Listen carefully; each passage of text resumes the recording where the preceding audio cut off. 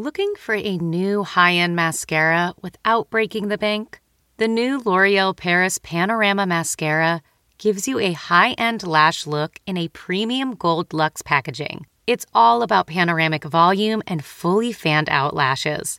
With its tapered brush, the new Panorama Mascara catches every single lash, giving you the false lash look without any of the hassle. Say goodbye to clumps and flakes, because this mascara is specially formulated to resist them all day with up to 24-hour wear. And the best part? It performs better than Luxe mascaras at only a fraction of the cost. You can buy Panorama Mascara on Amazon today. Hey, I'm Ryan Reynolds. At Mint Mobile, we like to do the opposite of what Big Wireless does. They charge you a lot, we charge you a little. So naturally, when they announced they'd be raising their prices due to inflation, we decided to deflate our prices due to not hating you. That's right. We're cutting the price of Mint Unlimited from $30 a month to just $15 a month. Give it a try at mintmobile.com/switch. $45 up front for 3 months plus taxes and fees. Promo rate for new customers for limited time. Unlimited more than 40 gigabytes per month. Slows full terms at mintmobile.com. Welcome to the ID10T podcast number 1135. Let's talk about you, the ID10T community events at ID10T.com. For your thing on the community corkboard, like Nate, who writes, wanted to reach out and spread the word about the Great Cycle Challenge. I'm riding this month to fight kids' cancer. My goal is to pedal 300 miles throughout the month and raise over $1,500, my total from last year. Our goal is to fund life-saving research, develop safer and more effective treatments, and find cures for all childhood cancers. Please support me by making a donation today at the link that he sent is a bit.ly link. It's bit.ly/ridewithnate. NATE through October 31st. All funds raised will support Children's Cancer Research Fund to continue their work to develop innovative treatments and find a cure for childhood cancer. That is fantastic, Nate. Thank you so much for sharing, and best of luck with the Great Cycle Challenge through the month of October. And to anyone else who wants to share your thing, events at ID10T.com to get your thing on the corkboard, like Nate. This episode is Brian Volkweiss, who is an amazing producer, super nice guy, mega nerd of the best order. Brian has produced so many stand-up comedy specials for so many comedians that you know and love. And also, he is responsible for phenomenal series, 2 on Netflix, one being The Toys That Made Us, and then The Movies That Made Us, which I highly recommend. And particularly, The Movies That Made Us has some incredible episodes about Home Alone and Die Hard and Ghostbusters, which I learned stuff watching that I didn't know before, but they're just masterfully done, and I highly recommend them. And his current series, which I also highly recommend, is Behind the Attraction on Disney+. Whether you're a hardcore Disney nerd like myself and my wife, or even just a casual Disney liker, it is well worth watching. You get these incredible stories literally behind each attraction, and, just talking to Imagineers and the history and the evolution and so much great backstory. I mean, I just cannot recommend them enough. And they are just beautifully narrated by Paget Brewster, who does such a phenomenal job narrating each of these episodes. And again, like, I watch these thinking, I pretty much know the stories. I'm the guy who will watch the deep dives on YouTube about how rides work and stuff like that. And I learned stuff here that I didn't know before. And even talking to Brian, I learned stuff from him that I didn't know before. So this is just a stellar episode. And we talked for like an hour and a half, and I obviously could have talked for a lot longer, but, really appreciate Brian taking the time just as a lover and supporter of comedy and just a creator of just everything that he's into, and just giving us these down the rabbit hole deep dives, and such an inspiration too, just in terms of like, follow the things that you love. And that's what he does. And he opens it up in a way that makes it accessible to other fans. And again, even if you're not like a hardcore fan, it's still really enjoyable. So thanks again to Brian for all the great content and for this wonderful chat of the ID10T podcast number 1135 with Brian Volkweiss as we roll the thing. Initiating ID10T protocol.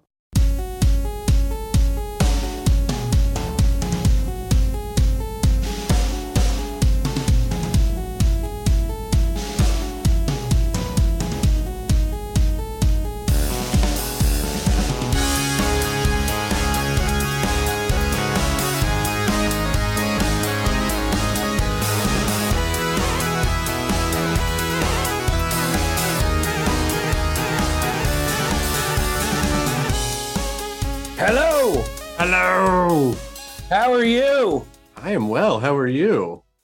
This is very surreal for me, but good. Very good. Why? That you're doing a podcast? What's that? What's surreal that you're doing a podcast? Doing your podcast. Oh, come on, man. You've been making some real choice content. You're very kind, but I'll tell you what it is. I call it the Dennis Miller, Kevin Hart variable. Kevin Hart, one of the biggest stars alive. Talk to him, every now and then, whatever. We work together every now and then, whatever. I can hang out with him like anybody. Dennis Miller, that's who I was looking at when I was 8 years old watching SNL. I get tongue-tied around him. So, that's how I would. I find that phenomenon with I've had it a few times. I've had it more than a few times with people that, and it's the same exact thing. It's when you were watching people while you were growing up, it burrows so deeply into your soul that you can't, it just awakens some kind of like, I mean, like I've worked with Muppets before and I still can't get over that. Like even just when they go, when, the Muppeteers, like bring him to life, because the puppets will look at your eyes. They look you in the eyes, and it's just like it goes from being this inanimate object to this whole other thing that is really overwhelming, but in a good way. But by the way, apropos what's behind you. Oh yeah. So June 25th, 1998, I drive across the country. I get to my apartment in North Hollywood. I put all my stuff out of the trunk into my apartment, get back in my car, and guess where I drove? Meltdown Comics. Meltdown Comics. That's what's behind me. I'm in the, I guess it's still technically the podcast studio, although it has not seen a guest other than myself since February of 2020. But I was able to get one of the aliens from the top of Meltdown, and I had all the neon fixed, so it does work. It just buzzes very loudly, so that's why I don't keep it on when we're recording. But you have a lot of great stuff in your background too. I see an enormous amount of Star Trek collectibles. I see a bunch of different Enterprises back there. Star Wars is over there. Oh, yeah, you got to keep those separate. Come on, man. That's right. No overlap. No overlap. But yeah, it's 360. I always like to tell people that. Most are horrified. Some are impressed. So I'm hoping you're one of the more impressed people. But. Oh, I'm very impressed. I don't have all the movie props and stuff that I would show you are not in this studio. Otherwise, we'd play show and tell, and I'd show you like all the fun movie props. But I just would win. I don't know. That is a very detailed collection in the back there. But I want to, just for people who are listening, I just want to clue them in. You've been making some really great stuff. Well, first of all, let's just talk about the fact that you've produced comedy specials for almost everybody. I mean, I think you must have like 50 credits, and you just go through and you're like, holy shit. Like it is an incredibly extensive and impressive list of comedy specials that you've executive produced. And most recently Behind the Attraction, which I'm currently watching on Disney Plus. And also I think The Movies That Made Us, which I know was an offshoot of The Toys That Made Us, is like one of the best docuseries.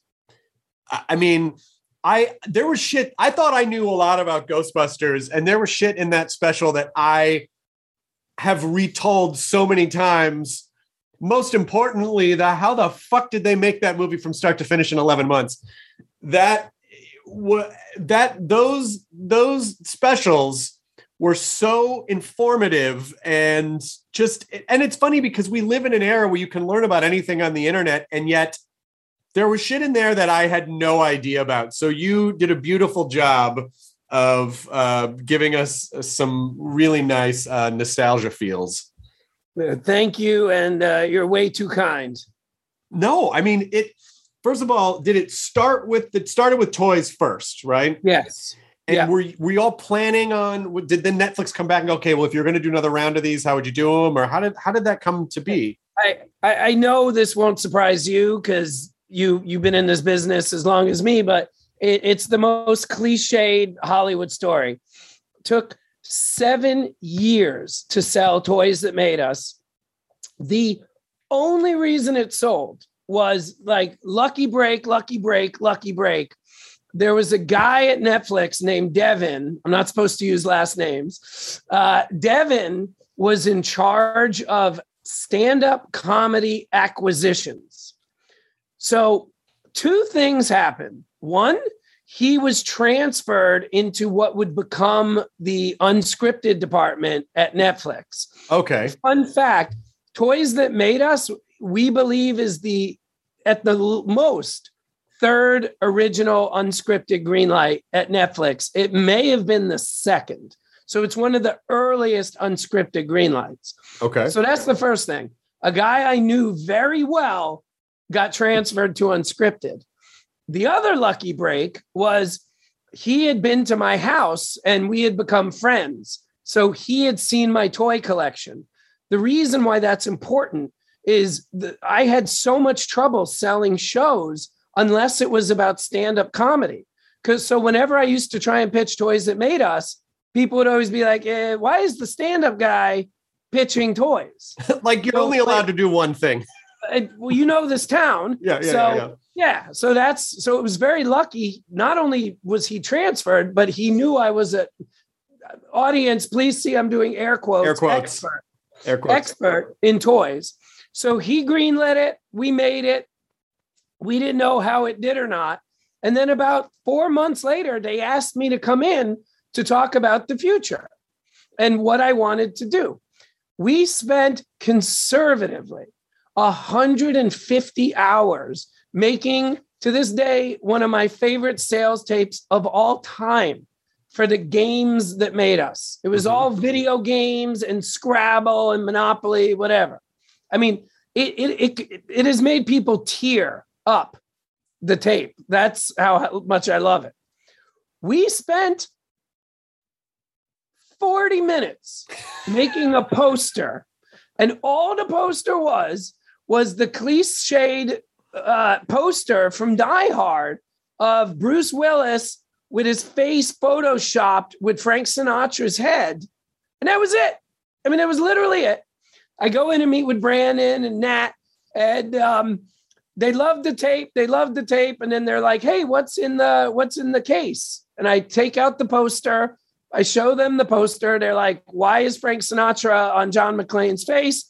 I told them that Die Hard is actually a sequel to a Sinatra movie, and he was pay or play for a sequel. And then a week later, nobody mentioned Games That Made Us, and they greenlit Movies That Made Us.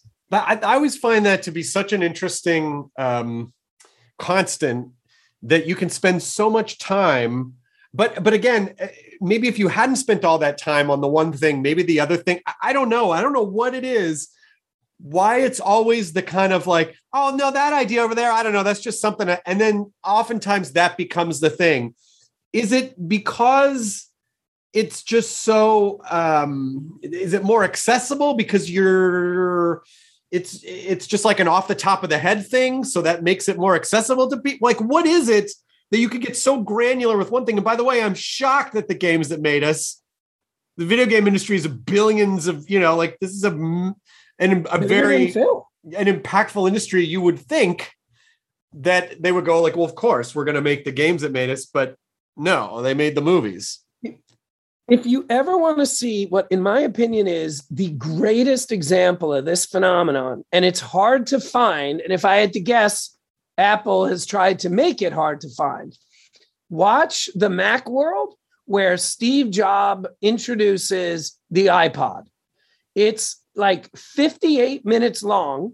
He spends 56 and a half minutes talking about a new Apple printer, a new Apple camera, and I swear to God, like a word processor. And he spends about 80 seconds talking about the iPod. Yeah, well, I mean, there were other MP3 players at the time, so they probably, Yeah. I mean, who knows? Who knows if it was part of the master plan of like, oh, we'll just throw this, like maybe that was some psychological thing so that people would go, whoa, whoa, whoa, I want to hear more about that. Like, who knows? Or maybe it was a happy accident. I don't understand what this phenomenon is. I wonder if it has a name and some type of a categorization in terms of like the psychology or the human psyche. I mean, do you think there's a point to when you're pitching stuff, come up with two things and then have one thing be very detailed and the second thing just be like, it's like, it's a cross between Sleepless in Seattle and Dragon Slayer, whoa, what's that? What is that? Oh, it's just not a big deal. Yeah, it Sleeps in Seattle and some dragons. Not a big deal. Whoa. That's the one we're going to do. It happens all the time. I mean, all the time where the throwaway thing, because I mean, Die Hard was a throwaway movie like that. If you saw the episode, the big movie that was filming at the same time was Midnight Run, which again, one of the greatest comedies ever made. I'm pretty sure there's not been a Midnight Run 2, 3, 4, 5. But Die Hard was like a fucking phenomenon, and Die Hard made Bruce Willis a star. Like he was in other movies, like breaking out of 9.5 Weeks. That was Mickey Rourke. He was in. Wait, no. What's the one with him? You're right. It's the same, but it's very similar artwork. It's him, I think, with Kim Basinger. Blind Date. Yes. Yeah, which was a comedy that John Larroquette was in. I don't know why that's still in my memory banks, but it is. And he was breaking off of Moonlighting, and he was going to be this big star. I think Blind Date did just okay, but it was. But then Die Hard was just this phenomenon. And again, you're right. This kind of total aside thing, but I do like to talk to other people who pitch shows and producers, and you have a really great track record, because I think a lot of people would understand who don't work in the business, like, oh, actors audition for things, and that's they're not lugging concrete around, but I'm sure most people think it's a grueling process, but it really pales in comparison to like show pitching, where you have to build this kind of you have to build something as though it almost kind of exists. And when you're auditioning, you might spend a night or a couple of days working on a handful of pages of sides to memorize, and then you forget about it because it's in your short-term memory. But you have to live and breathe the show that you're pitching. It can take months, sometimes years. And at the very end of it, it could yield nothing. I mean, obviously, I agree with you. The way I look at it psychologically is I just picture, you remember the Tinker Toys. Of course. You remember Tinker Toys? Yeah.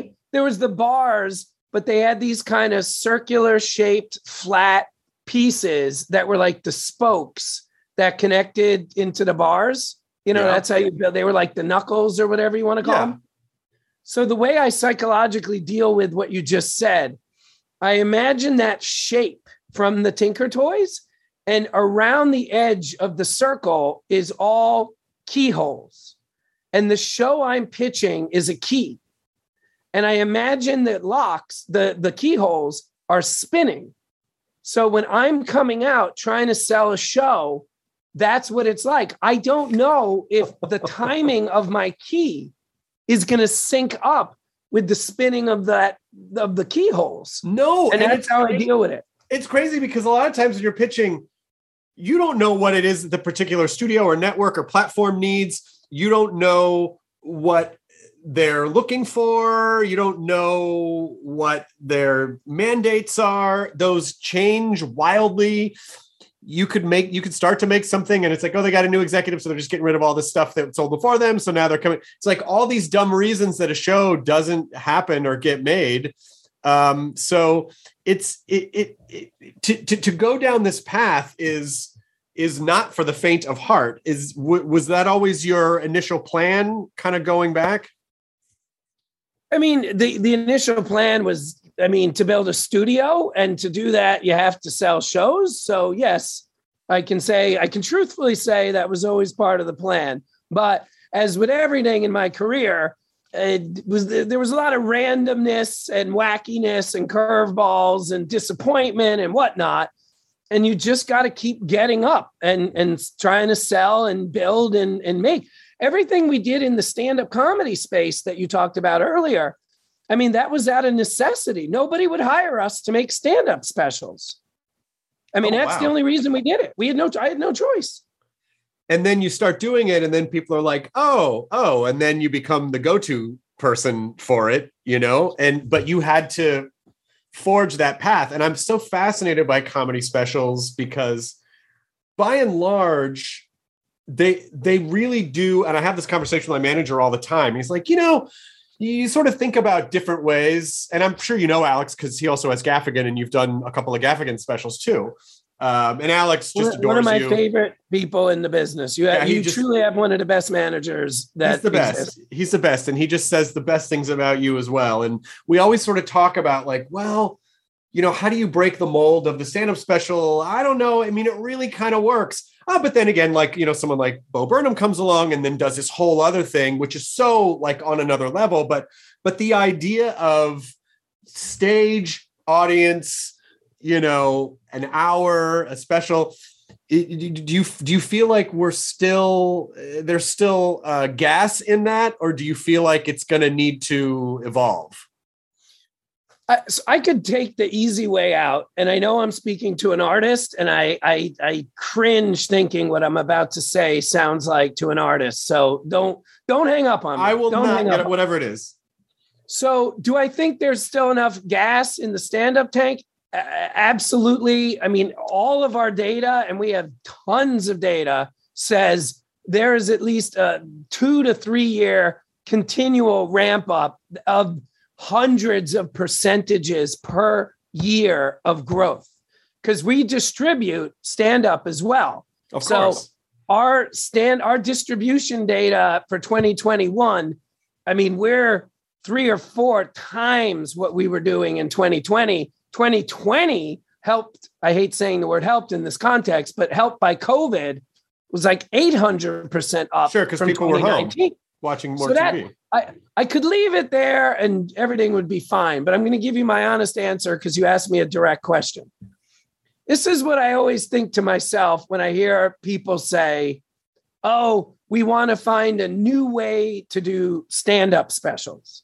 And by the way, Bo Burnham is the exception to the rule. Right. Everything Bo does is genius. And whenever I hear, oh, we got to find a new way to do it, in my head, I say to myself, do you think there's people at Ford trying to figure out how to have a car with 5 wheels? Like, I know it's been 130 years of cars having 4 wheels. That doesn't mean the people driving on the road want 5 wheels. So what I always back into is, imagine Johnny Q. Public and Jane Q. Public getting home after a rough day at work. They could watch a trillion things. They could watch dragons burning down cities. They could watch spaceships going Dragons through in Seattle. The Sleepless in Seattle Dragon Slayer mashup is what they that too. Watch. We got to green light that. Yeah. But if they choose to watch stand-up, give them stand-up. They don't want to sit there and be like, when did the jokes start? Like, right. There's a special that came out 2 years ago. Very high-end artist, very high-end director. And they tried to do something different. If you look at the comments online, 90% of the comments online were, how come you can see the crew in the background while the artist is talking, hanging out and not paying attention to the artist? So there are certain things, especially with expectations. And yeah, I mean, you're right. Bo is the exception to all the rules. He is a just unbelievable genius. And, that's certainly, I have ideas for like what I think my next special would be, but it's just not that far off the map from the very traditional, like, stage audience, then it's just like, how do you skin it? What kind of theater are you in? How big is the space and everything? Right. But my concern is, and I guess this is a concern that people have had since my generation started watching MTV, which, I remember when MTV started and everyone's like, everyone's attention spans are too short. And then, the last couple generations were like, hold my beer. We're going to show you short attention spans. We're doing content in 15 seconds, or less. And so is there data to suggest that the traditional hour special, which to me, an hour just has a really nice arc to it, 50 minutes roughly to an hour, 45 to an hour, has a nice arc. You can really build a story within there. You can kind of do callbacks, go back to things. There's a real nice sine wave to it. Anything shorter feels to me like it's just like a guest set. However, our audience viewing habits supporting this idea that people will sit and watch something for 50 minutes to an hour? The data that we have syncs up with some of the biggest companies that make stand-up specials. And that 50 to 58 minutes is the golden zone. Like that's what people want. If they're tuning in, that's what they want. And you can see it. I mean, many companies experimented with half-hour specials, 10-minute specials, 15-minute specials. They usually stop making them after a season or two. And I imagine are you in your 40s? I'm 45. Okay. So you probably remember the stand-up boom of the 80s or maybe you might be like just a couple years too young. Okay. Yeah. I read all about it. I know all about it, but I have no personal memory of it. So there was just an explosion of stand-up between like 76 or so to like 92. And it was this golden age of stand-up, and people were going to comedy clubs and people were watching stand-up on television. And almost every channel had, either hour-long stand-up specials like Cinemax Comedy Experiment, HBO One Night Stand. But then there were also a series of short set shows like Evening at the Improv or Caroline's Comedy Hour or Kamikaze or like I think it was the MTV show. And so there were all of these different, then you'd have like 5 or 6 comics on doing, 7 minutes each. So there was an explosion of short form comedy back then, but then it all kind of died off. Trends changed, attitudes changed. The economy changed. People, like a lot of comedy clubs closed. It really was kind of a bubble, a moment. Obviously, stand-up's not ever going to go away, at all because people like comedy. But I always do wonder, like, I really hope people still want to sit and experience the hour special because there just isn't really any other thing that's analogous to it. Just like a person doing jokes for 58 minutes. So that actually pleases me to hear that. This episode is brought to you in part by Audible, your go-to destination for thrilling audio entertainment. Whether you're looking for a hair-raising experience to enjoy while you're on the move or eager to dive into sinister and shocking tales, Audible has an exclusive collection of thrillers from best-selling authors that will keep you on the edge of your seat, like The Guest List by Lucy Foley. Experience stories like never before, where every chilling detail is brought to life by captivating sound design. Plus, as an Audible member, choose one title a month to make yours forever. And now, new members can try Audible free for 30 days. Just visit audible.com/WonderyPod or text WonderyPod to 500-500. That's audible.com/WonderyPod or text WonderyPod to 500-500. Whether you're shipping 100 packages a month or thousands, ShipStation lets you automate routine shipping tasks and easily handle returns. Manage orders, print labels, compare rates, optimize every shipment, and automate delivery notifications with ShipStation's easy-to-use dashboard. Plus, you can access industry-leading discounted rates from USPS, UPS, DHL, and Global Post, with discounts up to 89% off USPS and UPS rates. Over 130,000 companies have grown their e-commerce businesses with ShipStation, and 98% of companies that stick with ShipStation for a year become customers for life. Optimize and keep up your momentum for growth with ShipStation. Use promo code WONDERY today at ShipStation.com to sign up for your free 60-day trial. That's ShipStation.com, promo code WONDERY. Yeah, no, it's everything we have seen. I mean, listen, a significant percentage of our business is dependent on making the right decisions specifically about this topic. If our data suggested this is not what the population of our planet wanted, we would stop doing it. But so would Netflix, so would HBO. So Netflix kind of went through this period where and the same thing happened at Comedy Central early on. There were only a couple specials. And like Gaffigan is a great example of someone who, like, right guy, right time, right platform. You know, he was probably in the earliest 2000s, like maybe around 2000. I feel like I think maybe we were at the Aspen Comedy Festival we were at the same Aspen Comedy Festival one year. And, you know, he did the Hot Pockets joke, and I think he might have been like a new face or a newer face. And then, but he was a very meticulous tourer. He still has the same email list he's had since the early 2000s. He's great, you know, just brilliant, great, you know. And then he might have been, I want to say Beyond the Pale.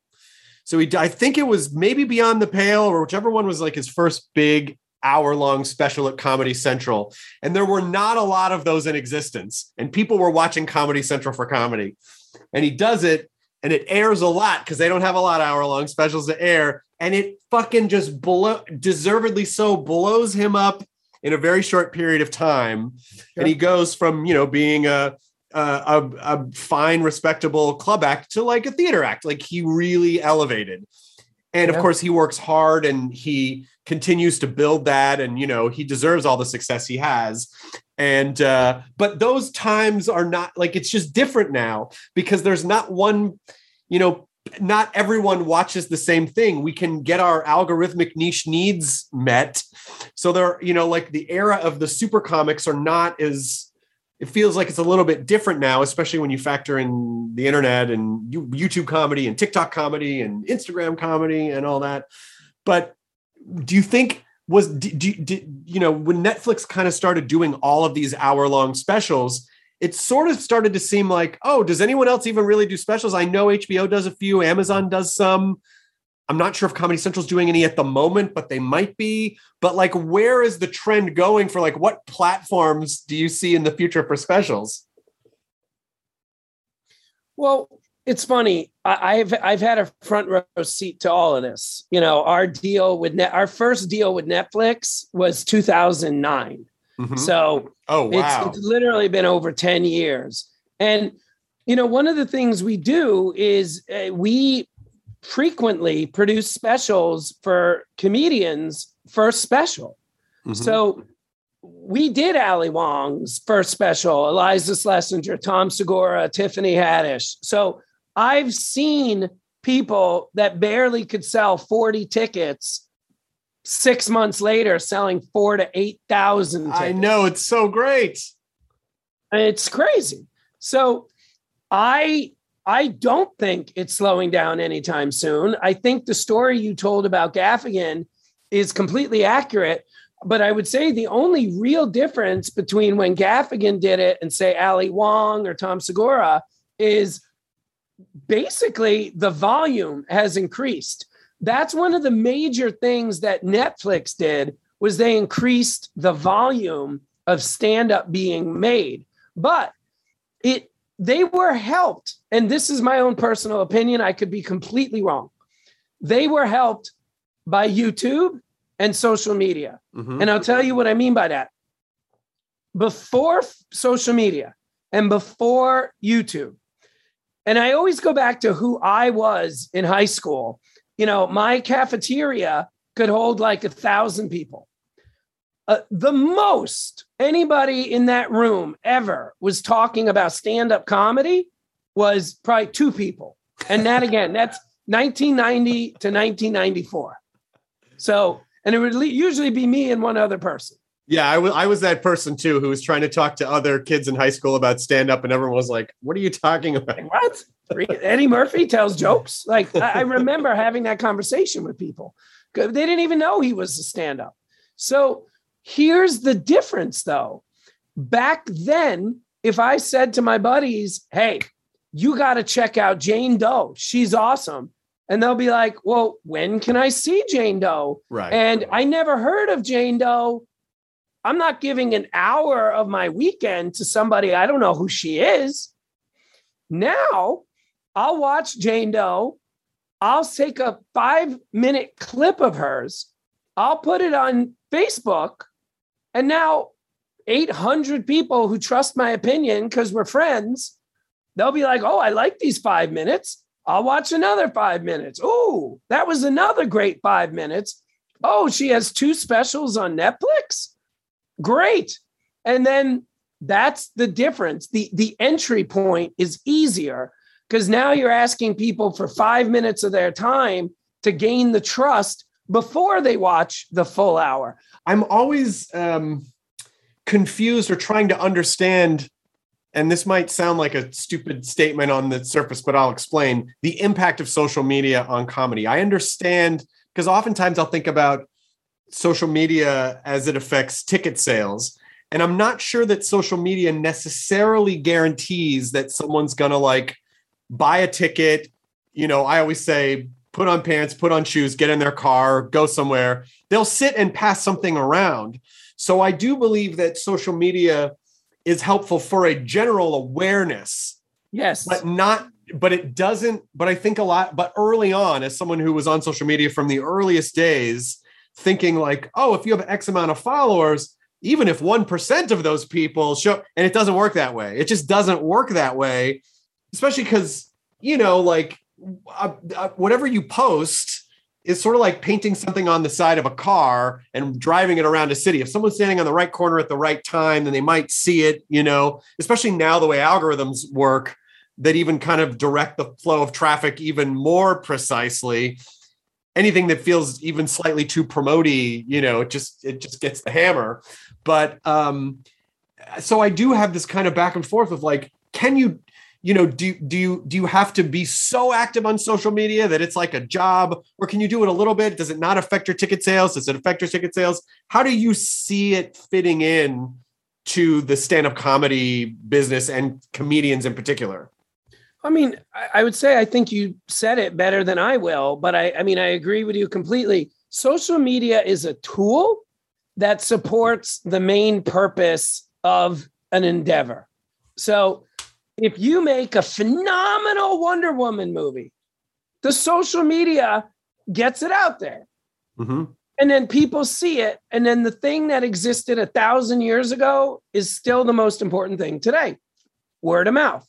Right. If you make a sequel to Wonder Woman that, let's say, is, I don't know, an F, maybe an F minus, coming off of an A+, all the social media in the world will not help Wonder Woman 1984. So it really is about the product, and it's about the fans, and it's about what you said about the 1%. That's entirely right. So if you have a good special, and you're, as a comic, you're getting heat.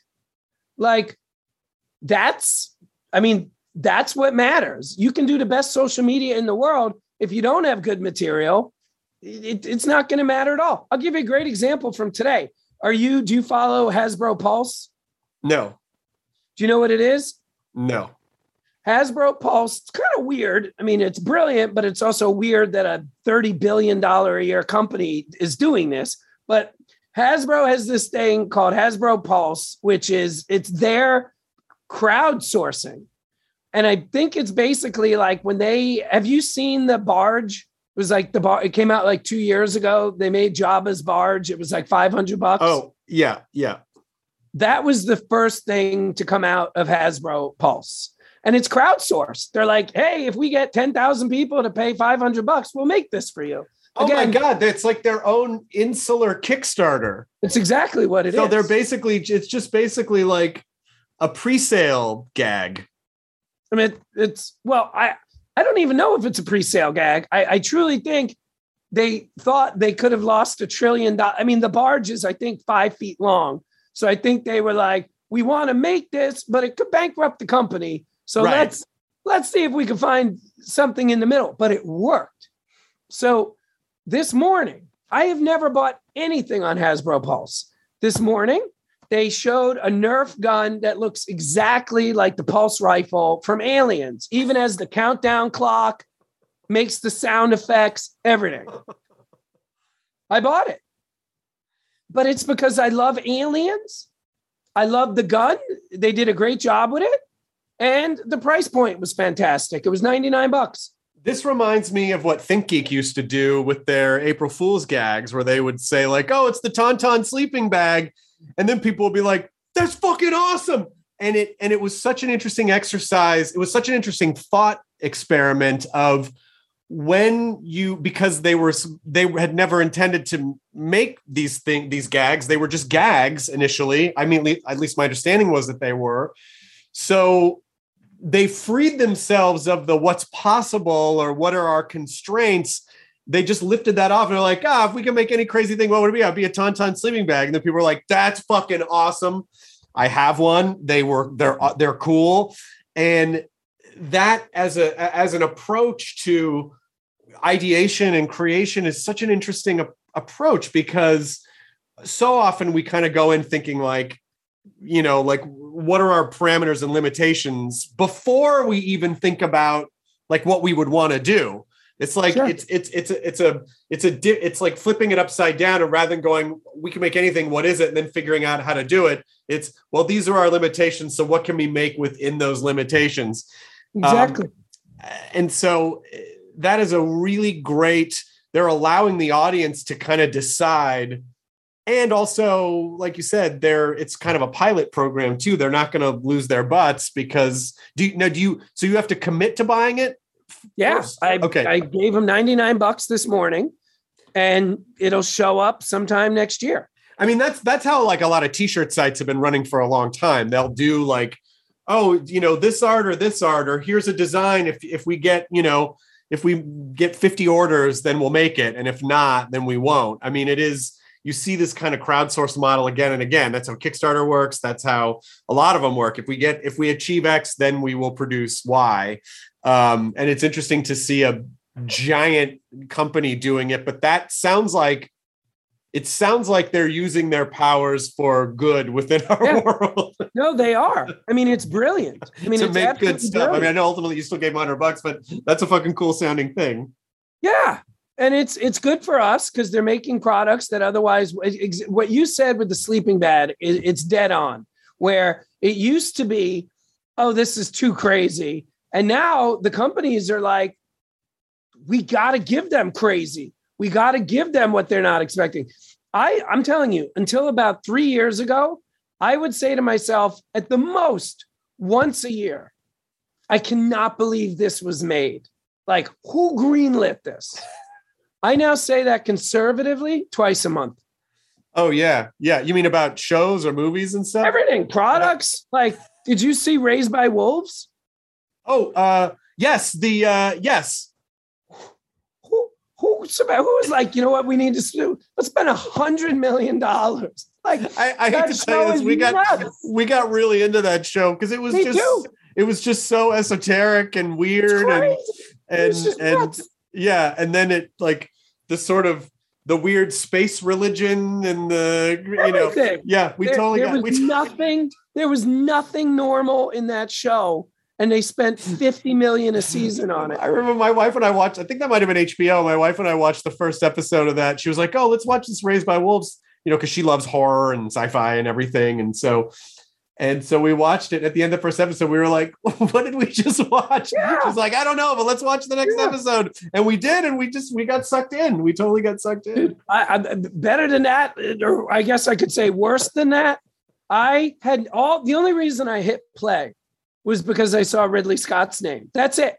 Yeah. I knew nothing about the show. I'm sitting there at the time with my 5 and 6 year old.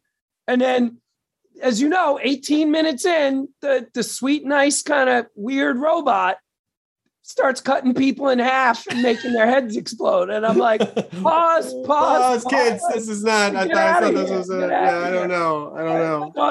My daughter to this point, she's 7 now. My daughter's like, remember that show you freaked out and kicked us out of the room? Like, what show was that? I'm like, Dad, ask me in 5 years. Ask me in 5 years. Is it acceptable to say things to your kids like, oh, I don't think that happened? Are you sure that like just to try to give yourself a pass? Yeah. Yes, it's absolutely. Oh, I don't know. I don't think that. I think you might have dreamed that, sweetheart. That wasn't something Daddy. Why would Daddy do such a? Why would he put on a killer robot show for you? He wouldn't do that. He wouldn't do that. But I love that you've taken a lot of, that you've kind of used comedy as a springboard to keep delving into these other areas that are also of interest to you between video games, and someday someone will make that toys and the movies. And of course, my wife and I are Disneyland fanatics. We have a ton of Disneyland props that we've gotten at auctions. We used to go several times a year because you want to go see all the seasonal changes. And I feel like as many times as I've gone, there's still always some little thing that I missed that I was like, oh, I never saw this one little thing before, And when Disney Plus was gearing up, I went in and I pitched to them, and I pitched them 2 shows, and one of them was a show where it's like, oh, I'll take like celebrities from within the Disney Marvel Star Wars universe, and we'll find out what their favorite ride is. I'll take them on that ride, and then we'll talk about it for 15 minutes. And they were like, I guess it was just too much to coordinate with the park or whatever, so they didn't do it. I go, okay, well, the other idea, I still think it was a good idea, but the other idea was I called it The Wonderful World of Disneyland, and it was just going behind the attractions, and they were like, we're already doing this. And I'm like, of course you are. I hate hearing that. No, I'll tell you why, because your show is so great that I was just happy as a fan that it got made.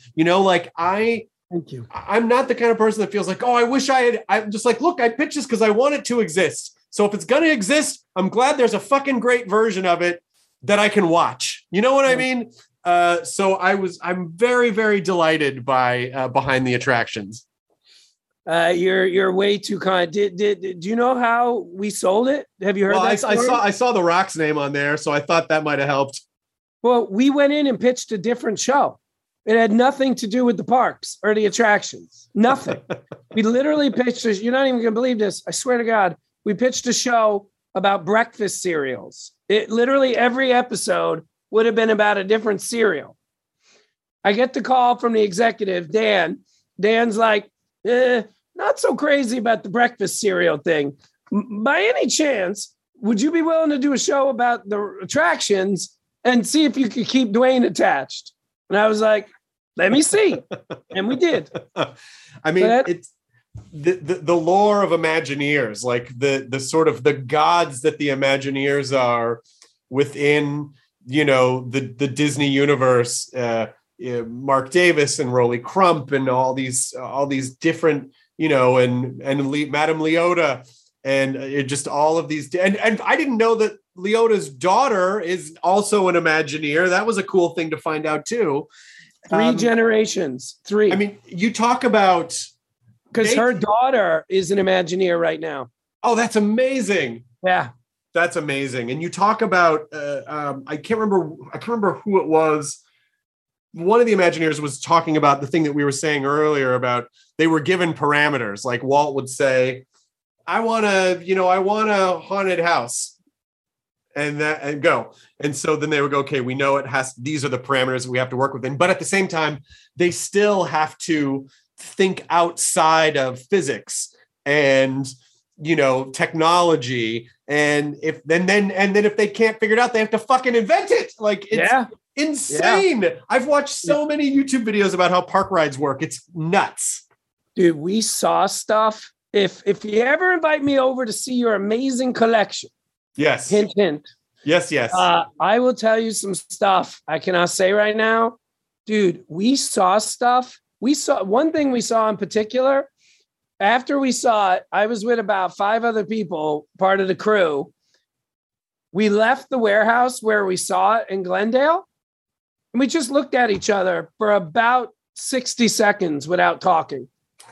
It was literally it was unbelievable. It was literally unbelievable. 2 things we saw that are now public. We saw that Spider-Man robot without the Spider-Man costume. Literally, what you see it doing at the park, that's like 1/10 of what it can do. Like, wow. That thing is nuts. The other thing we saw, and it was still in bonkers prototype stage, but have you seen the lightsaber they created? No. Dude, they created a quote unquote real lightsaber. It starts as just a hilt, and it has these spools inside it that almost instantly come out and lights up. So that was announced about a month ago. So you can see it on YouTube. So we saw that. So those two stories I just told you, those aren't even in the top 10 of what we saw. I mean, and Disney was so good. I mean, actually shocking what they allowed us to put in the show. But we did this thing, and you should do it. You could have Alex handle this. Have you done a third shift tour? No. It goes from 9 p.m. to 5 a.m. Number one thing I've done in my life, career-wise, Lucasfilm Archive. Number 2, USO tour to Iraq. Number 3, third shift tour. Now, I'm just getting an idea of what I think this would. You know, my wife and I went to a preview opening a couple of days before the park reopens. During I don't know, it's probably April, I think, maybe April or late April or early May. I can't remember, but it was a preview opening day, and I have a video of literally not one other person like walking up to Space Mountain, walking through the entire line, all the zigzags and the snaking of all the line, not one other person. And we just both stopped and we were like, it's never going to be this not crowded again, ever. Yeah. So I would imagine that the third shift tour is probably something like that. Actually, no, that's what I thought it was going to be. I'm so glad you reminded me of this. So I knew I was doing it for like 2 or 3 weeks. 2 or 3 weeks, I'm saying to everybody, I'm going to be in the park like practically alone. I'm going to be in the park by myself. Dude, there are thousands and thousands of cast members there. 2 examples I'll give you. One, we were there in early August, like August 5th. They were doing a full costume, full stack rehearsal of the Thanksgiving parade. Oh my God. Holy shit. Of course they would. Oh, that never occurred to me. Of course. When else can they rehearse though? Oh my God. Yeah, exactly. So that alone was probably. I can't believe I didn't know that. Oh, you just blew my mind. Nobody knows that. I wouldn't know that had I not seen it with my own eyes. I mean, God damn it. Here's the other one I'll tell you. We went to one of the attractions. It was at Space Mountain. Yeah, it was Space Mountain. Space Mountain has 11 full-time employees. All they do every day, 5 days a week, is go to that attraction starting at 9 p.m. They don't work on any other attraction. All they do is work on Space Mountain to make sure it's safe. That's it.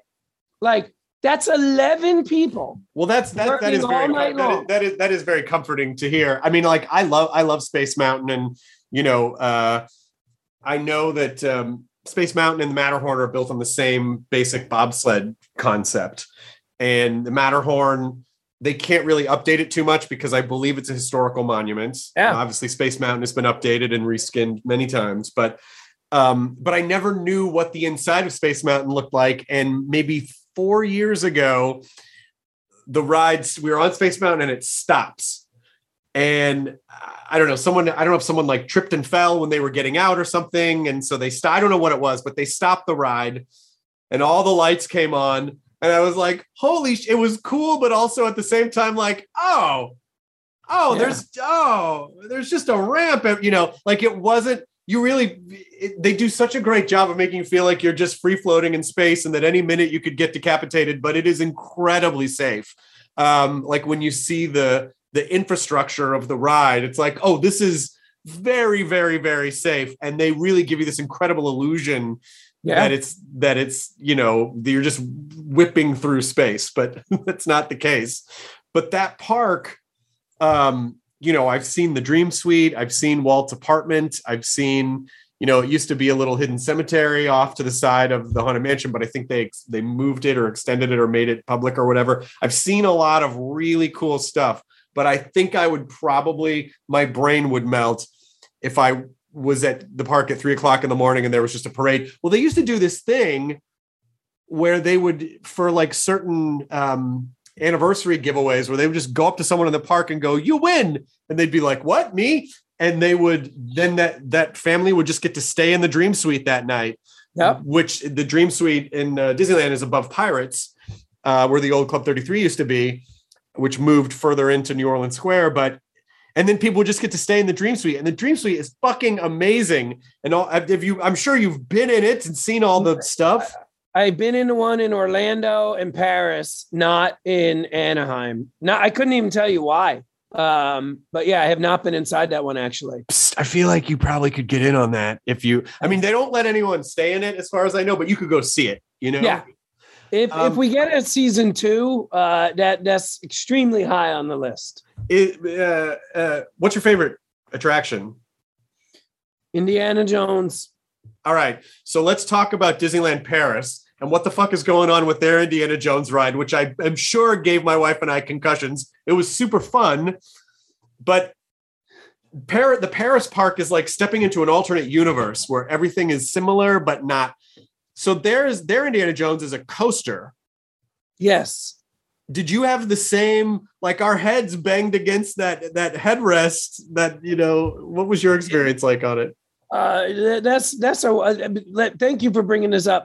I'm talking about the one in Disneyland. I am not talking to one in Disney Paris. Oh, gotcha. Yeah. Yes. Yeah. No, definitely. Yes. Disneyland, Indiana Jones. But you've been to the Paris one. I have. Yeah. We shot there for 5 days. That was a very interesting, creative choice they made. It works. I mean, obviously it wouldn't still be there if it wasn't popular, and it's extremely popular, but I've never heard anybody else say the Indiana ride in Disneyland is their favorite ride, but I don't understand why. Like, it's mind-boggling. They spent $130 million in the mid-90s. Even Galaxy's Edge, even Rise of the Resistance, which is obviously mind-boggling. The feeling you get on that Indiana Jones when you're on the track doing that hairpin turn right before you go into the tunnel where the darts come. Yeah. I have never experienced anything like that in my life on any ride at any park anywhere. Oh, the Indy ride in Disneyland is one of our favorite rides too. And it is a nonstop. There's one part of the ride that I don't fully understand and I always make fun of, which is, I imagine it's a Harrison Ford sound-alike in the ride, right? Yeah, it's not him. So you come around the corner and there's that giant snake. Now, Indiana Jones is, as we know, deathly afraid of snakes. They're his least favorite thing in the world. However, when you get to that part of the ride, all he goes is, snakes. You guys are on your own. It's like, what? Did anyone not see Raiders of the Lost Ark or any of the follow-up films? But he's the most afraid of it. He's just like, it almost sounds like, with the snakes. And I always make fun of it because it's like, well, he doesn't seem that there's really, why do they not get a different read? Was the actor just like, I just sent in one, I just did one read. And they were like, well, I guess this is what why wouldn't he be like, snakes, Jesus fucking Christ? Why wouldn't, is it because like Indiana Jones isn't supposed to be afraid? Like, what do you think the idea behind that is? I never noticed that, but I promise you, I will never ride that again without noticing that and thinking about it. Every time we drive by that, and he goes, snakes, you guys are in. I go, it doesn't sound too bothered by it. Seems like it's really NBD. Like, it seems like it's just not that big of a deal. It seems totally fine, but it is. I find that I love the tutorial of the ride when you walk through, Yes. Like they really took their time to make it funny. Do you know about the AT&T thing when you're walking through? No. So when the ride premiered, I think in in 98, may have been 97, but who cares? AT&T was a massive sponsor. I mean, I think they put in I think they did 10 million a year for 10 years, which pretty much paid for the ride. So when you go in, I did it 2 weeks ago. You can still see it.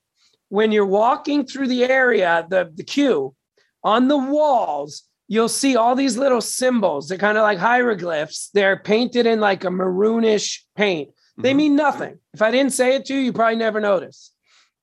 When the ride opened, they would hand you a decoder ring or a decoder, like a piece of paper that translated all the symbols. So when you were stuck on the line, you were like trying to read what everything was saying. Then AT&T opted not to do it anymore. So they got rid of all the AT&T stuff, including the decoder.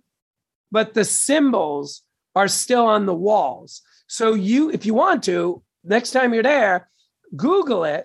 You can find pictures on Google Image of the decoder, and you can read what's on the walls. Is it anything you don't want to spoil it? It sets up the ride. So that's everything fantastic. that he says to you that you just quoted, it's setting all that up.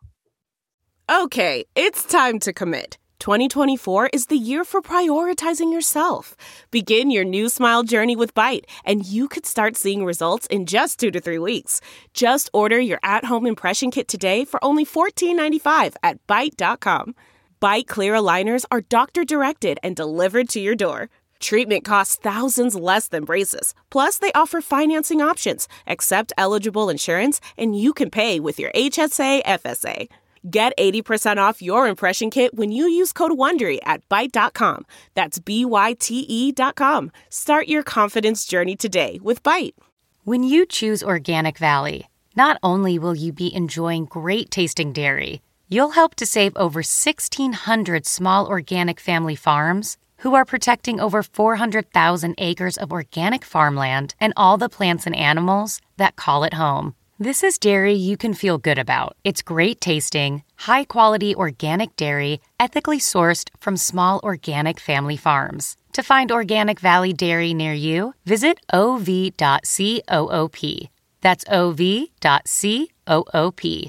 Oh, that's fantastic. I mean, the amount of detail, and we've been to 3 other parks. Obviously, Walt Disney World, we've been to Paris, and we've been to Tokyo. We didn't get to go to Disney Sea, but we went to Disneyland, Tokyo Disney. And from my understanding, Tokyo Disney is the one park that's not owned by Disney, but licensed by another company through Disney. Yes. But it's so interesting to see, particularly with the Haunted Mansion, that one in particular, which you cover in Behind the Attraction, the different iterations of the mansion and why the different iterations of the mansions. And we went to Phantom Manor, which is Haunted Mansion in Paris in 2019. Which is my favorite, by the way. Oh, it's of all the haunted manors. I mean, I think it's hard for me to for nostalgia reasons. It's hard to top the original, but that effect in the opening room with the paintings and everything and the wallpaper and everything, and also tying it all to the story of Big Thunder Mountain was really interesting too. But it is a bittersweet, beautiful story. And I didn't understand until your special why you're all of a sudden in the Old West town. It's like, oh, because they don't have the old American West in Europe. So it's intriguing to them. So they tied it to Big Thunder. And so that's why it's Old West at the end. But we're such fucking nerds that one of the cast members there asked us if we saw Walt singing at the end on the busts. And I was, I went to push up my glasses. I was like, that's actually a Thurl Ravenscroft. And they were like, what? And, in French accent, what? Thurl Ravenscroft. He's the voice of the, and he was Tony the Tiger. It doesn't, but that's not, I know it looks like Waltz, but it's Thurl Ravenscroft. They had this thin mustache, same general build, facial build, but it's not Walt. And so I was like, you know, like my wife and I are like, oh my God, we're such assholes. Here we are correcting cast members at Paris. But I felt like it was an important distinction to make. Yes. And I'm shocked they actually didn't know that. I'm not even trying to be funny. Like I'm shocked they didn't know that. I find, and I love all the different parks for different reasons. But I find that there's something just a little extra special about Disneyland because it was Walt's park. That there's a little extra loyalty and magic. And you know, I'm not saying the other parks aren't. I'm just saying for me, and maybe I'm a little biased because it's my home park.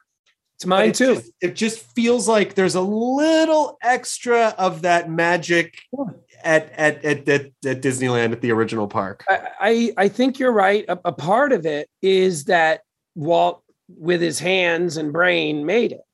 But the other thing that I really think works for it is its tightness. I think the lack of land helps make the park feel even more special. That's a great thing. I've never heard someone say that before, but I completely understand what you mean. It's the thing that, here's another example of something I never, even though I had been through it conservatively 3 or 4 dozen times, I never noticed the simple genius of making 50,000 people enter the park through a tiny little tight tunnel. It just really, like, you don't feel like you're going into a park. You feel like you're going into a world or a land. Right. Because of how to use a fancy artsy fartsy word, the juxtaposition between the parking lot and all the infrastructure leading up to the park. And then you go through that underpass and you're literally like on a different planet. And you can feel it too. And they're really good at that consistency. Like with Galaxy's Edge, with the Blackspire Outpost, they really, I know that they designed it in such a way that you can't see anything other than being in the Star Wars world. You can't see any other part of the park. You can't see any mountain. You can't see anything else other than that.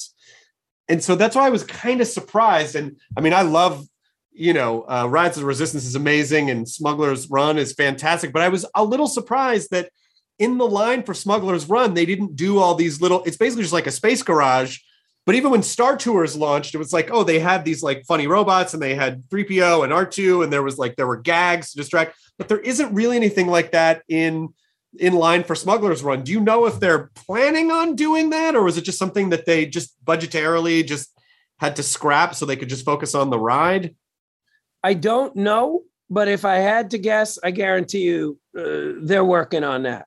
By the way, going back to something you said a minute ago, I've never, just so you know, when you do a show like this with Disney, the line between what I can tell you and what I can't tell you is gray. Oh, and by the way, I don't envy the position of like, oh, I've got all this information in my head and I got to be careful about what I say and what I don't say.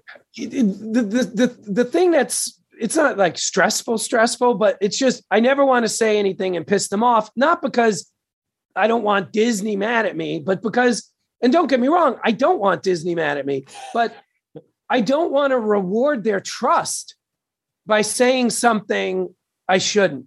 Like nor do I want you to do that. I don't want you to have to be in that position. So I appreciate you saying that. So I'm going to tell you something without saying what it is, but I can still tell you the story. There is something at the park that cost over $250,000. Its sole purpose is to block the view of something else outside of the park. Mm-hmm. So the fact that this corporation built this land and is like, for another $250,000, nobody will see that. And someone else is like, that's money well spent. Well, because if they're adhering to that idea of like the place has to be it has to transport you, then yeah, absolutely. And during quarantine, there's an Instagram account. I think it's House of the Mouse, and it's a cast member. Sure. Yeah, and he posted basically a supercut of just park sound effects, and I couldn't believe like how healing it was during a time where it was like a year ago. We didn't know when anything was going to come back, or we didn't know. And just hearing the all aboard the Disneyland was like, oh God, that feels so nice. Even just hearing the different, the ride instructions in English and in Spanish and like it was so comforting, to just know that it's like, oh, okay, I feel okay now. I was back 2 weeks ago for the first time in about 14 or 15 months. I've never had this happen in my life. My wife and I are walking through the parking lot, and something I've done 1 trillion times. And I see the top of Space Mountain, something I've seen 1 trillion times. I got goosebumps and started like tearing up a little bit. Like, yeah, it just hit me like a ton of bricks. It happened to us too. We were both like, because we didn't know when we were going to get to go back. We didn't expect it was such a symbol. It was really kind of the first thing we did, after we got vaccinated, was we had this opportunity to go. And Lydia's like, well, this will be the safest time ever to go. We should go. We're vaccinated. The park's not going to be full. And there was no Delta. And so we got so emotional there because it just felt like, oh my God, we didn't know when we were ever going to come back here, if it was going to be this year or next year. Yeah. And so it represented like folding back into the world and resuming some normalcy, and also taking part in this thing that we loved. And even though we love to go with friends, it was just so special to be there, just the two of us. It was such a beautiful, we are the couple that we were in Italy and we were going to the UK in 2019, and we're like, let's just stop off in Paris just to go to Disney Paris. Like, that's not for awesome. Any other, there's a lot of stuff to do in Paris, but we just went for a day so we could go to Disney Paris. We're those weirdos. So that's beautiful. Yeah. So it just, it's great to hear the stories behind these things, that they mean as much to the people creating them as the people, as the audience, as the consumers. It does. I mean, not metaphorically, literally every single person we talk to, Imagineers, Yellow Shoes, half of them started working at the park when they were teenagers. Yeah. Like, I would not half, but I would conservatively estimate 20% started off as ride-ups. So I'm fascinated by California Adventure because it's such an interesting pivot. Yeah. That, they build this mirror universe, across the plaza, it's like, oh, it's all like, take a tour of California. And my guess is they quickly realize like, oh yeah, most people don't give a shit about California. So it's not going to mean anything to them. They don't care, And then just serendipitously, oh no, they acquire all this IP. So now it's really kind of like the IP park, which is great because I think I loved the California Screamin' Coaster. However, the Incredicoaster is a great skin for that ride, and it really did up the experience of the ride. You fucking Absolutely. Smell cookies when you're going through the thing. Like it's a great skin. And that's a microcosm to why that company is that company. Like, they don't give up. Everybody forgets this. Between Snow White coming out and being a monster hit, and Dumbo coming out, which was like almost an abandoned project, every movie in between bombed. Bambi bombed.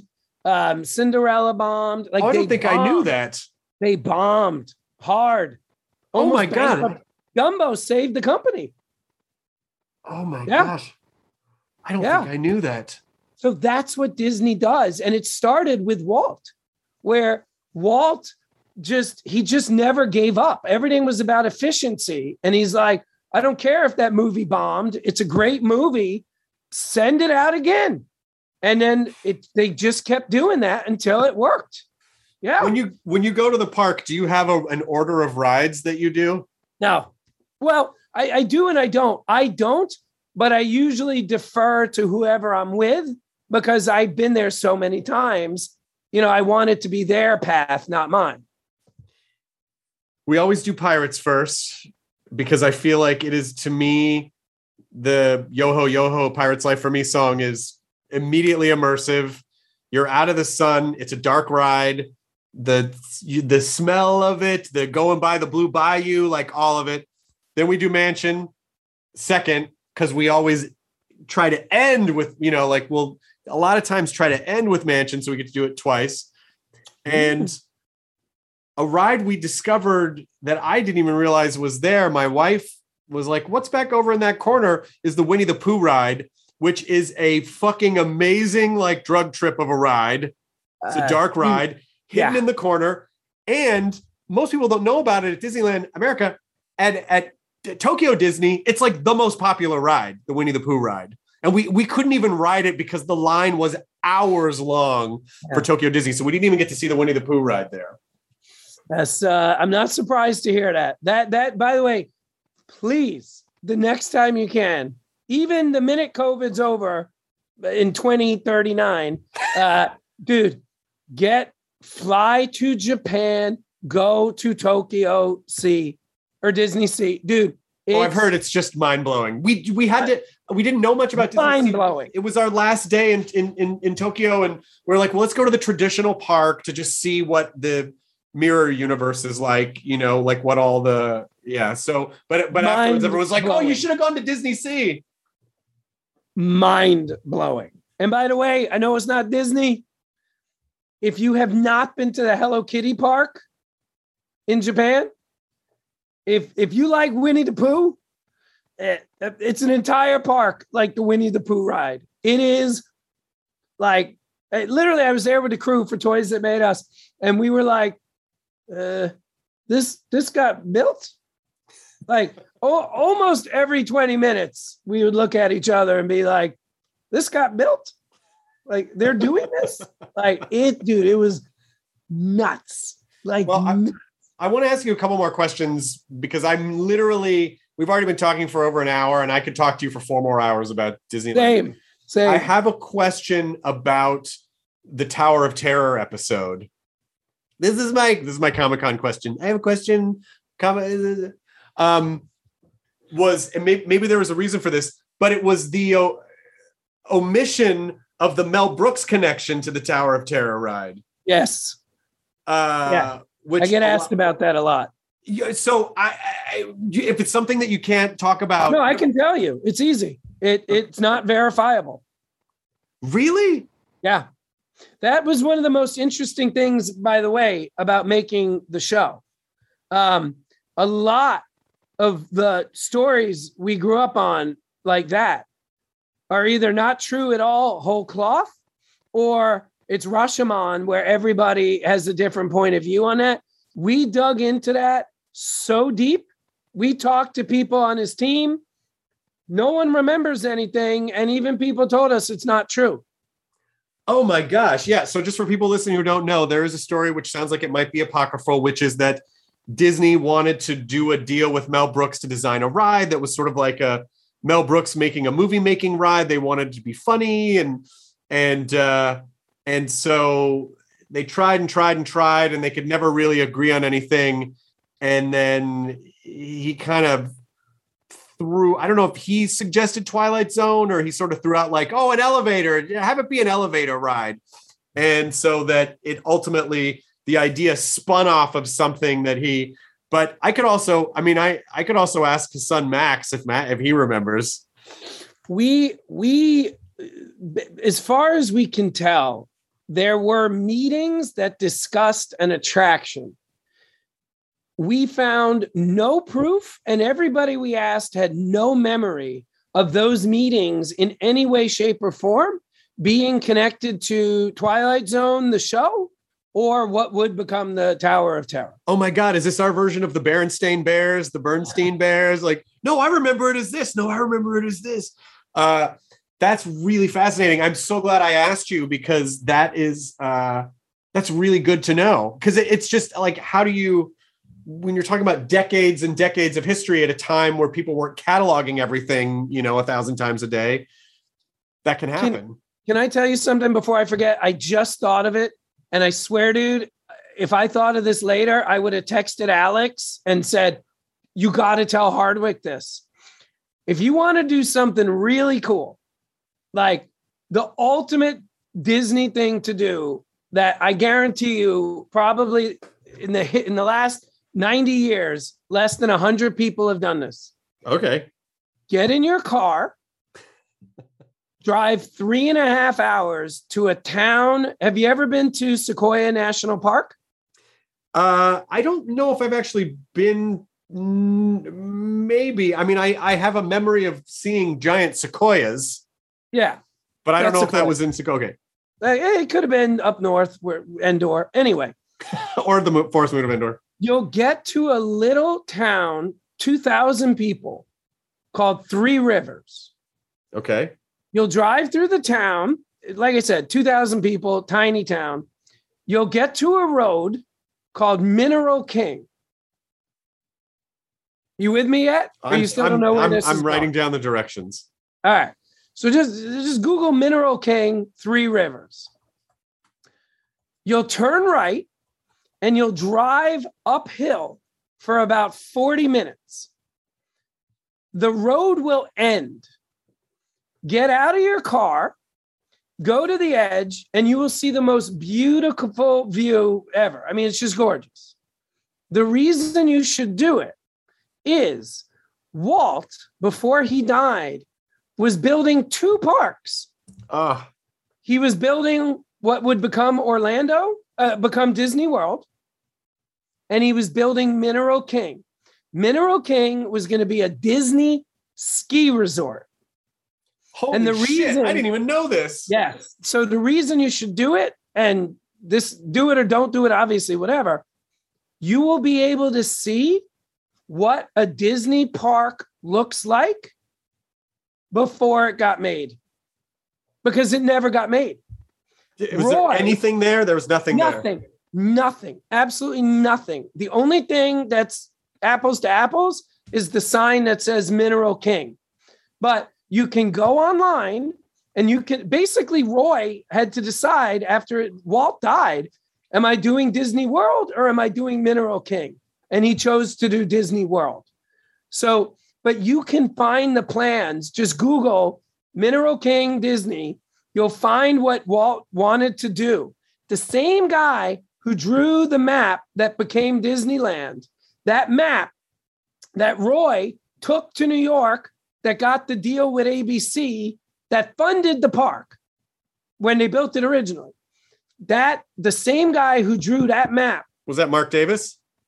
It was not Mark Davis. If you said it, I would know it, but it was not Mark Davis. That guy drew the map for Mineral King. So you can find it and then stand there and you're just looking at, in many ways, something kind of Endor-ish. Oh, wow. And you can see, because what it did for me was, it's impossible to go to Disney Paris and be like, oh, this used to be a beet field. Like, you just can't do it. No imagination is powerful enough to actually do that, erasing the park and picturing beets. But if you go to Mineral King, you can see what Walt saw and Roy and be like, that's how big, because it made me appreciate the genius of those two guys. Of just seeing all of this stuff up here. Yeah, where you'd be like, who would look at this and think a theme park could be here?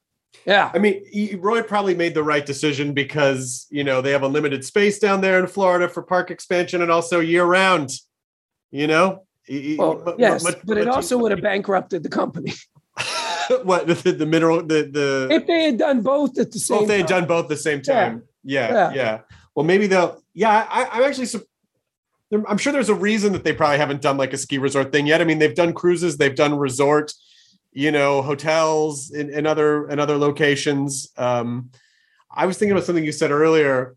I've also been to the Skywalker Ranch archives, and that was also one of the most insane experiences of just seeing, you know, talk about like, oh, I got to see a Muppet in front of it's like, oh, you got the original everything. These are droids, and you know, and it took all these great pictures, and they're like, oh, you can't show this to anybody. I'm like, oh no.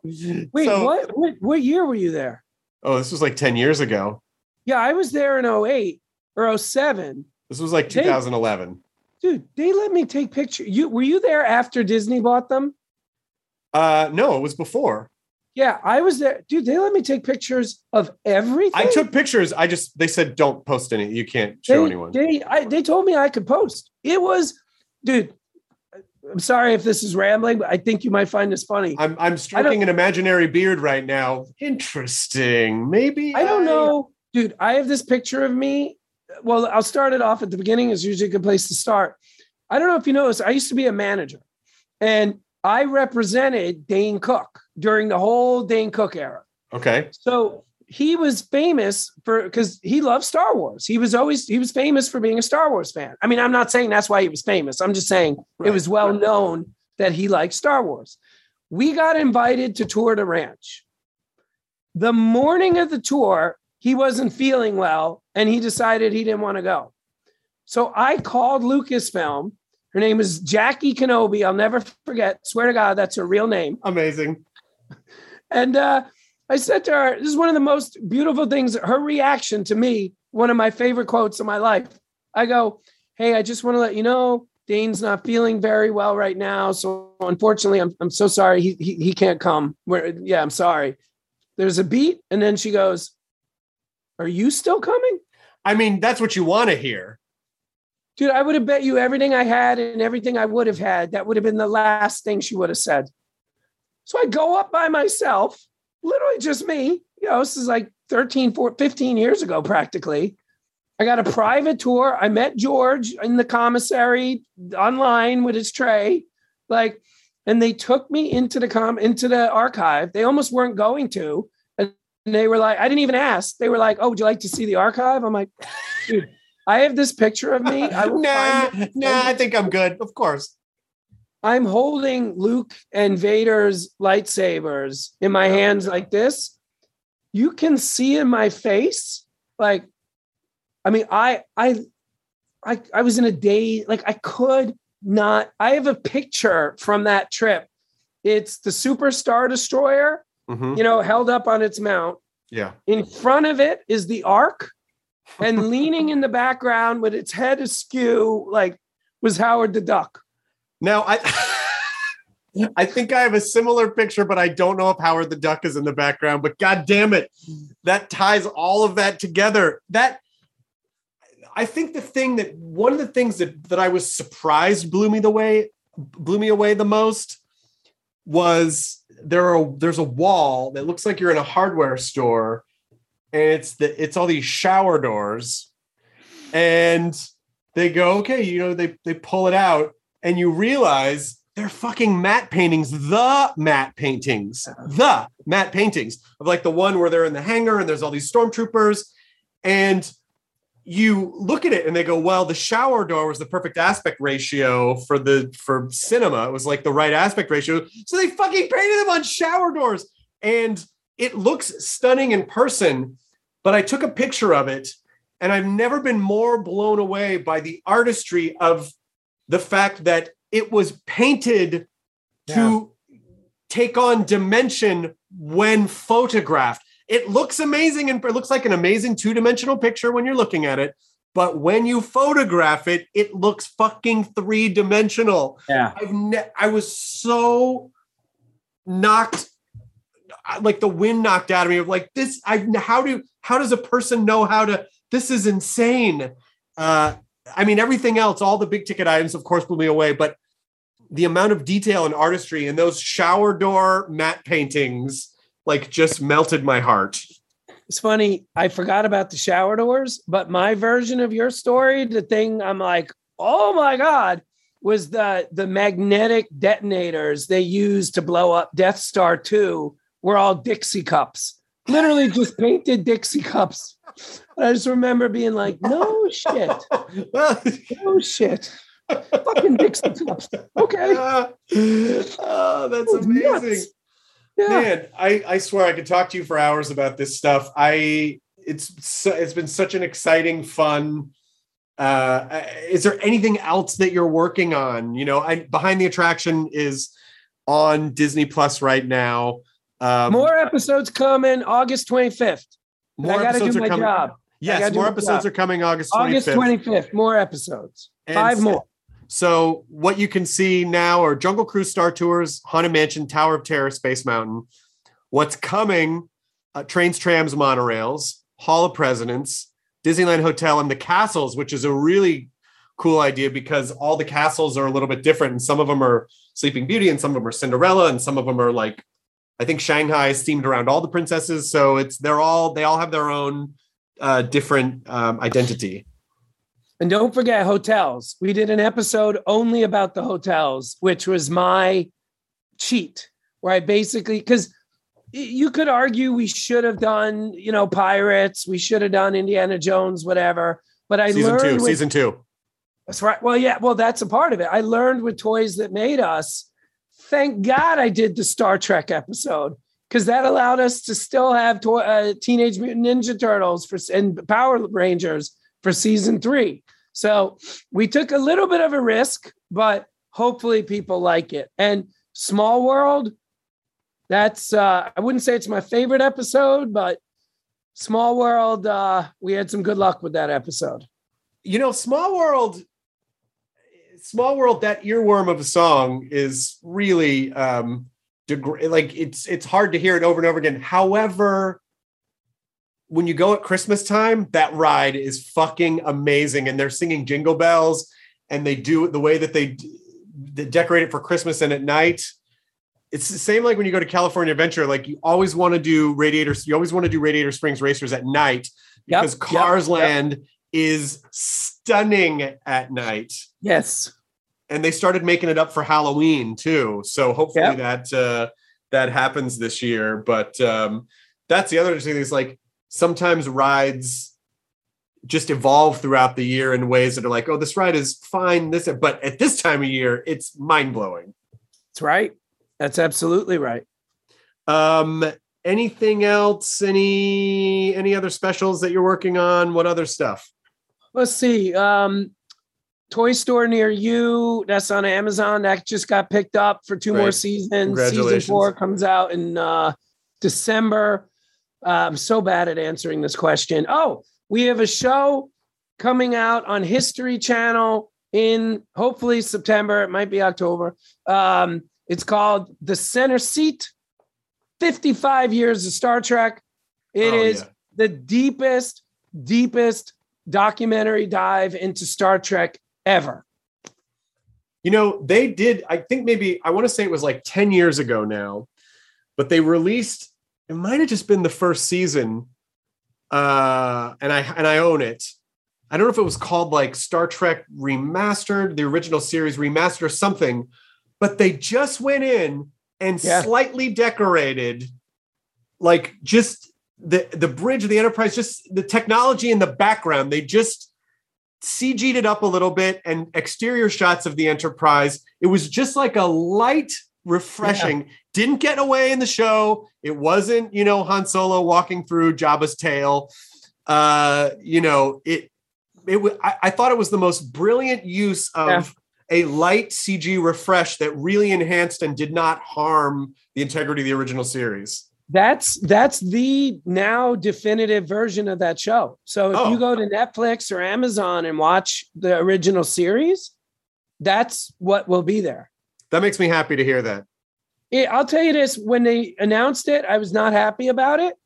And then when I saw it, I was kind of lukewarm.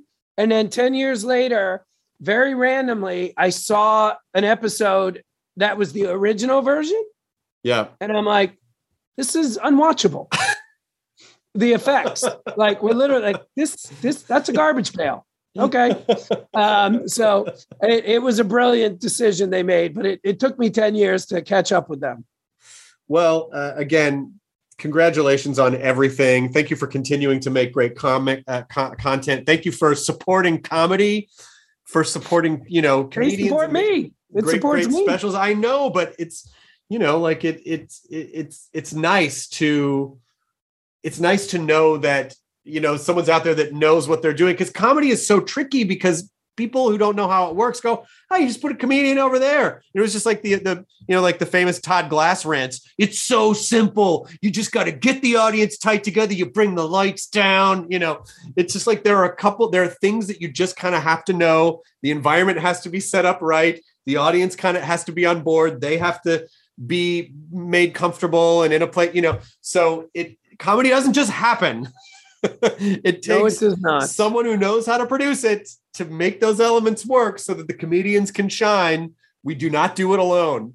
So I appreciate what you're doing and all the wonderful things that you're making. I'm so glad we got to have this chat. This has been very surreal and truly, truly wonderful. So thank you very much.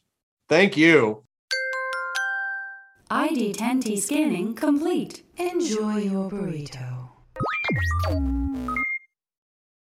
It's all a lighthearted nightmare on our podcast, Morbid. We're your hosts. I'm Alina Urquhart. And I'm Ash Kelly. And our show is part true crime, part spooky, and part comedy. The stories we cover are well-researched. He claimed and confessed to officially killing up to 28 people. With a touch of humor. I'd just like to go ahead and say that if there's no band called Malevolent Deity, that is pretty great. A dash of sarcasm and just garnished a bit with a little bit of cursing. This motherfucker lied like a liar. Like a liar. And if you're a weirdo like us and love to cozy up to a creepy tale of the paranormal, or you love to hop in the Wayback Machine and dissect the details of some of history's most notorious crimes, you should tune in to our podcast, Morbid. Follow Morbid on the Wondery app or wherever you get your podcasts. You can listen to episodes early and ad-free by joining Wondery Plus in the Wondery app or on Apple Podcasts.